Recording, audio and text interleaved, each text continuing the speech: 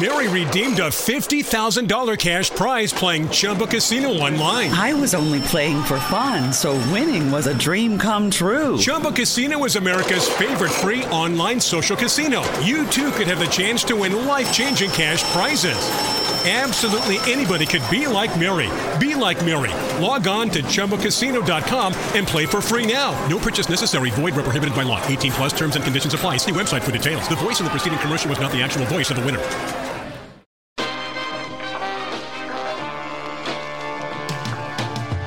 Hello and welcome to Breaking Geek Radio, the podcast, the premier flagship and international podcast of LRM Online. I'm your host, Brendan Jones, and I had an opportunity to speak with award-winning political commentator and comedian Kamau Bell.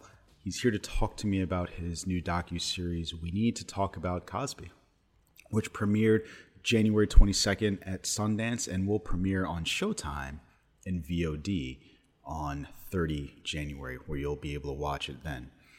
It's a great conversation. I had a lot of fun, and I hope you will too. I'll be back with you after the break.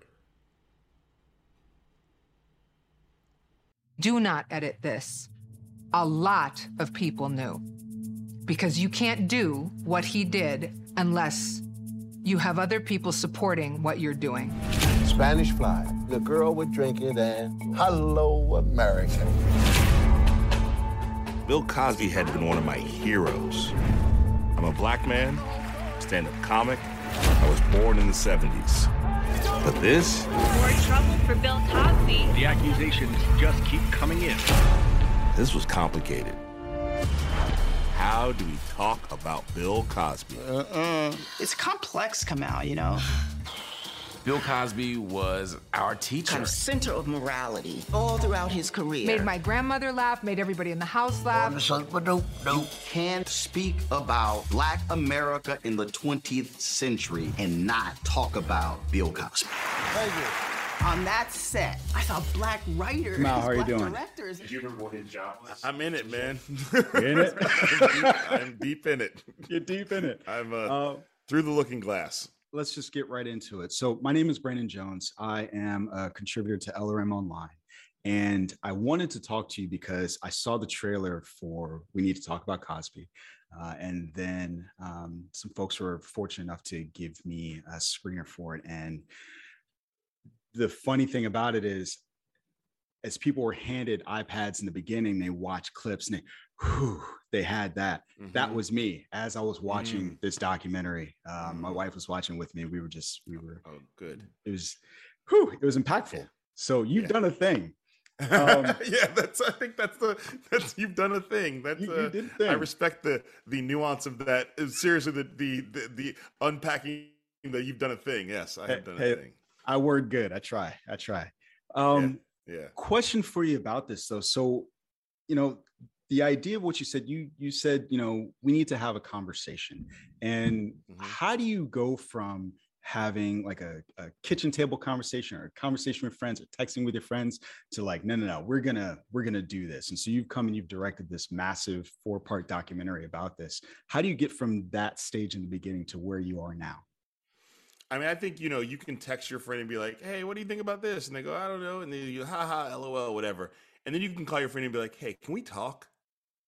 And your friend goes, oh, okay. Like you can let your friend know, I want to have a bigger conversation about something. And your friend respects that and goes, and sometimes it's like, let's get on, I need time to talk to you on the phone, make sure that the kids are asleep, whatever it is. Or let's go out to dinner and really talk and have a separate experience, or let's come to my house.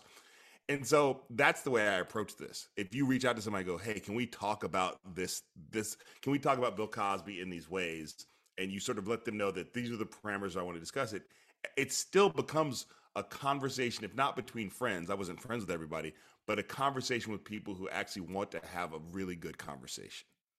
Okay. So it's less of me interviewing you. I mean, there are some times where it's like, what year did this happen? But most of it is like, how did you feel about that? Right. What did you think? What was the first time you what was the first time Bill Cosby came into your life? Describe those experiences? That it's like you have to, and that's what the doc is like, we wanted to create a space for a conversation that we felt like wasn't really happening like that. That maybe most of it is happening online between people who will never meet each other and are pretending to be people other than who they are, or it's happening with your friends, but you're only having one aspect of it because that's the only aspect you feel like you can talk about it with your friend. So this is like the thing about this doc that I wanted to do is like, and there's two documentaries that are really like like the touchstones of this doc. One is O.J. Simpson Made in America by Ezra Edelman, because it was like, who thought they wanted a 7.5-hour OJ doc before that came out? Right. Like that wasn't like, that's not something you're like, ooh, 7.5-hour OJ doc, I can't wait. But you press play on it, and within a few minutes, you're like, just immersed. Okay, all right. Then you're like, why isn't it 14 hours? And then the same with like, then the other doc is Surviving R. Kelly, which in some ways I didn't want to watch at all, but felt like it was my duty. And it was like me and my friend Kevin Avery talk about Black homework. It was Black people homework. You have to watch this if you want to be in the conversation and part of the culture. So, so those two documentaries I felt like were like talking about situations that in some ways are similar to Bill Cosby, but in many ways completely different, because neither one of those Black men were heroes in the way that Bill Cosby was a hero. And they also, neither one of those Black men, I mean, maybe OJ a little bit, but they weren't like, they weren't creating content for kids that those kids would then take into their heart and then grow up and feel like the guy I knew as a kid, it's hard to divorce from the person I'm finding out he is as an adult. Right. And yeah, to be quite honest, that was part of what made this so hard to watch. Is you talked about being a Cosby kid, and I'm in that same era of somebody that grew up with him and inculcated a lot of the things that he said and talked about and watched on his show. And so this is a reckoning, because this is the person that he's always been. This isn't, so you talked about OJ, like that was a thing that he did or didn't do, right? Like depending on how you feel about it. This is who Cosby has always been. Yeah. That's what makes it so frightening to me. Yeah. No, and that's what it was important. Even for me, like a lot of this is about what I learned through the making of this documentary. I think that like people who, even if you believe the women and at some point you decided you believed the women or accepted that these things were true, maybe you didn't read every article all the way to the end. Maybe you just read some headlines. Maybe you would see it on the news and be like, ugh, and turn it off because who wants to take that information in? So in that, you maybe have reduced it to like, this is a horrible situation where he raped and sexually assaulted these women. But in your mind, maybe it's like 61 night stands and it all took place in the late 90s to the early 2000s. Because you're just like, that's when I kind of started hearing about it. So that's probably when it took place. Right. But then when you sit down, and this is what I found out, that like the first allegations go all the way back to the very close to the early days of his career. Right. So this is not about like a guy who went through a bad period or a guy who did it for a finite period of time. These allegations, and it was important for us to show, look through the whole strain, and that's where the timeline comes in to go. We showed you this one woman, Victoria Valentino, but that's not even all from that period, and that story is horrible. And so to really go, can you accept the fact that these women, these allegations go all the way back to the early stage of his career, and these women had gained nothing from telling this story, because American society says if you're a woman who's been sexually assaulted and raped, the cops won't believe you. They will blame you. Your community might not believe you, or they might believe you but think it was your fault. There's not a lot of positives from coming out as a survivor of sexual assault and rape. Right. One of the things you just talked about with regard to that timeline made something pop in my head about a support structure. And one of the guests you had on there talked about the fact that other people knew. And so given that you found out that this timeline went so far back, how did you feel understanding that basically there was no way that he could have done this without so many people around him knowing about this? Mm-hmm. I mean, I think that like this is where we get into the conversation about how show business works, and specifically, especially the era that he came into show business. And, some of the things we do without even really VO, you just show clips of movies and you're like, oh my God, like Sean Connery physically takes a woman, spins her around, says man talk, slaps her on the ass and pushes her away. And he apparently hit her so hard on the butt that he hurt his arm. He rubs his arm after she walks away. And you're like, that's the hero of the movie. Right. So like the idea being that like, that's the guy we're rooting for. And so then you go, this, and Roland Martin is in here talking about the 60s was a time where men could have married men, rich, successful married men in Hollywood could have several affairs. And it was just sort of like, boys will be boys. It was no big deal. And so I think a lot of this, I go, when they set up Hollywood, They didn't go, before we get started on making movies and television, where do we put the human resources department? Like, that's not what the concern was. It was about, like, we make dreams and we have a good time while we're making dreams. And so I think there is a tendency in Hollywood to say we deserve to have a good time and live in ways that we would not live if we were accountants at a small business in Davenport, Iowa. Wow. Okay. That we have earned the right to. These are the spoils of making dreams, and I think then a lot of what Cosby did gets filed under infidelity, especially in the early days. But and so and also a lot of how show business works is that if you're what they call a below the line employee, somebody whose job is like, just make sure this plug doesn't get unplugged, your part of your job is to look the other way. It is none of your business. Don't worry about it. And so if you see something, there's no HR department that you know of. So who do you tell? But also you've been told this is not what you're supposed to tell. So maybe things are happening that you're actively not looking at. So you can't even see what's really happening. Yeah. It's a frightening thought. To be in that position and feel like just for fear out of losing your job, you just won't say anything at all. Mm-hmm. I think that is still, I don't think that's gone. I don't think we've lost that. I don't think that's completely out of the industry. I think that a lot of times in the same way that like some people think 2020 actually was a racial reckoning, some people think Me Too solved everything. And I think the Tarana Burke would tell you that that's an ongoing process. It is not something that it's not settled law, as they say. As we know in this country, nothing is settled law. I mean, I feel like those are the same people in 2008 that said racism is gone. Right? Exactly. But there's a way in which America weaponizes good things for evil. So the winning of a black president becomes like no more racism. Wait, that's not how this works. And even Cosby in that way is like one black guy with a hit show on television means that black people have achieved something, when really it's about like one guy with a hit show on television. Yeah. Prior to this coming out at Sundance, you've had the opportunity to show this to friends and family, and I feel like those are the people who may have the strongest reactions to this. What was their reaction like? It's funny. That really was like when we first had the early cuts, the earliest versions of this, my VO was not in it.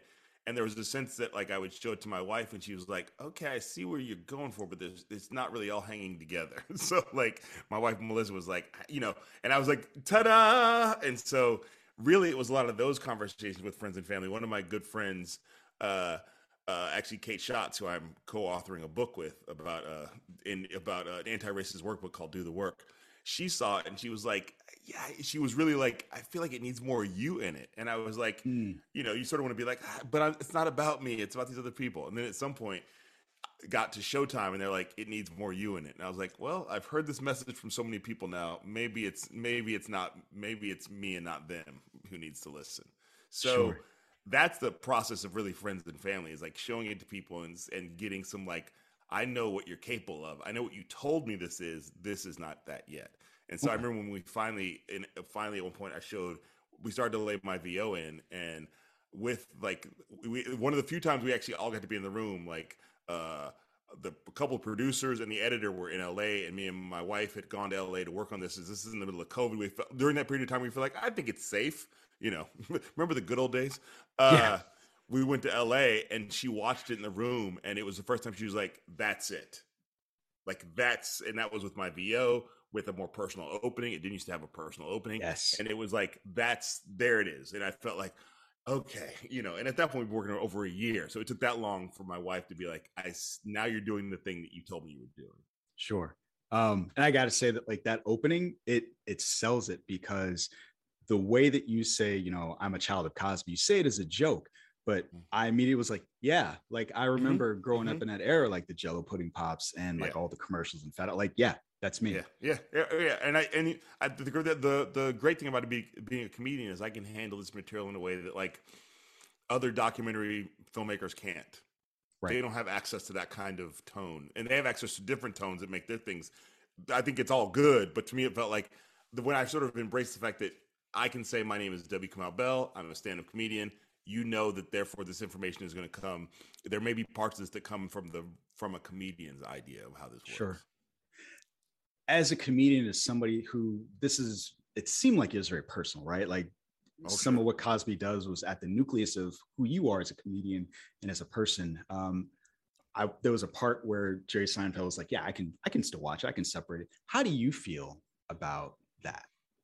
I mean, me and the people who worked on this project have spent I was going to say 2 years. It's been way more than 2 years because the pandemic's been 2 years. It's been like over 3 years. Yeah. Time isn't a thing anymore. Don't worry. We have really understood. If nothing has taught us that time is an illusion, it's a global pandemic. That we created time. Time doesn't care about time, our conception of time. So we've been looking at this show for over 3 years, and even from the very early days, when we knew what we were doing, we were going to talk about the rapes and the assaults that we believe he did, and we're also going to talk about his career and the good things that he did. I would hear there would be regular conversations like, I was listening to one of his albums this morning, and I just found trying to find a good clip for the doc, and I started laughing. I started enjoying it. Or I was going through clips of the Cosby Show, and there's still good. That stuff is still funny. It's still good. And so I've been wrestling with that for years, but really this doc really put me in a direct wrestling match with it. When we did the section of the doc that's about the Cosby Show, we are I am lovingly praising that show and what I thought was good about that show. There is no sort of equivocation on it. However, I'm also admitting here's what was going on while this show was going on. Right. So for me, I can't sit here and tell you I'm never going to watch a Bill Cosby clip again and laugh, but I can tell you that I'm not going to let that laugh make me forget about what I know and believe to be true about him. I would imagine there might come a point that I will show one of my three daughters, the clip from the Cosby Show, "The Nighttime is the Right Time," the Ray Charles lip sync scene. Yeah. That is such a quintessential part of Black culture. But I also talked to her about, in an age-appropriate way, who this man was off camera. And why we have to be careful and not think that just because somebody does a good thing that they're a good person. Because I also wanted to be clear to my daughter, to all my daughters, if someone ever rapes or sexually assaults you, there is one man you can come to who will have your back and who will believe you. Right. Well, I cannot wait until this documentary comes out because I would desperately like to have this conversation with my friends and my family, especially my parents who I grew up watching the Cosby Show with, and that's gonna be a hell of a conversation. That's the most important part of this. We need to talk about Cosby conversations, the conversations that come out of this, not the conversation we have in it. Yeah, absolutely. And so I know this is going to premiere at Sundance before it comes out on VOD, and it's going to be coming. You said Showtime as well, right? Yeah, it'll be at Sundance on January 22nd, and then it'll be on Showtime on January 30th and VOD after it drops on Showtime on January 30th. That's fantastic. So, Mr. Bell, Kamau, thank you so much. You can't have this kind of conversation until we keep it formal. I'm giving you flowers that is a respect for the thing that you have done, because what I really respect with you about this is no easy task, right? The thing that you did, there are some people on the internet right now, how could you do this? Why would you do this? Yeah, they're on my Instagram and Twitter. Yeah. Thank you so much. Thank you for sitting with me. And again, thank you for making this documentary. I hope it does well. Thank you for watching. Tell your wife I said thank you too. Will do. Thank you. That was great. I really enjoyed it. Yeah, absolutely. And the last thing I'd like to say to you is, I have never talked to anybody that's also an alum of the lab school. So, oh my God. Yeah, I know, right? You must be, what year were you? It's going to be 2008 or something. So sad. I went there for grade school. So I was there, actually all of my grade school. So I was there from kindergarten all the way through 8th grade. Okay. What year did you graduate high school? I graduated high school in 2001. Yep. I don't want to hear that. Move on. What? What? Not that much older than you're not that much older than me. Class of 1990, sir. Respect your elders. I didn't dye my beard gray for effect. This is all.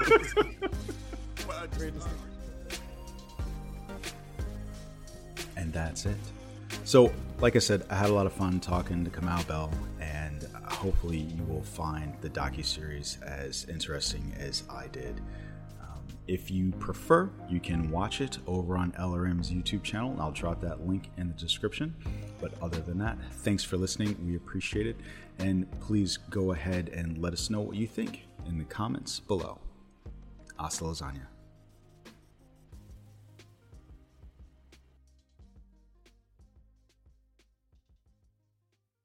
Mary redeemed a $50,000 cash prize playing Chumba Casino online. I was only playing for fun, so winning was a dream come true. Chumba Casino is America's favorite free online social casino. You too could have the chance to win life-changing cash prizes.